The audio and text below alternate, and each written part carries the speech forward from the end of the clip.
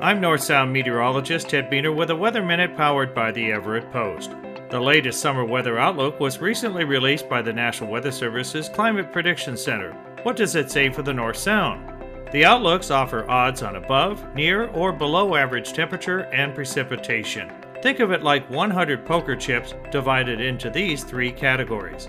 For temperatures through September, the pile of poker chips in the above average category exceeds 70, or a greater than 7 in 10 chance of above average temperatures for the summer season. That does not mean there won't be a few cool periods, yet when averaged over the entire summer, there's a really good chance it will be a warmer than average summer. So, what does this mean?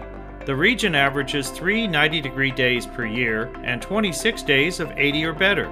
This year could easily have more than both of these averages. The outlook for precipitation this summer has odds tipped towards drier conditions. Summer is our driest time of the year, and a typical June through August rainfall total is around 5 inches. On May 1st, the North Cascades snowpack was about average. At Snohomish County PUD's Culmbach Dam on the Salton River, the Spada Lake elevation was on the high end of normal levels, all meaning the North Sound should have plenty of water supply this summer.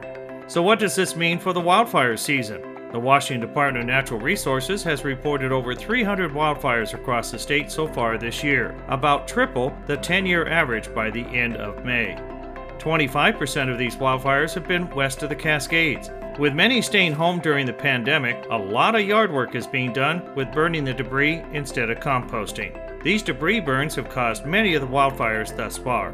Given the warm, dry summer weather outlook, the wildfire season may be above average.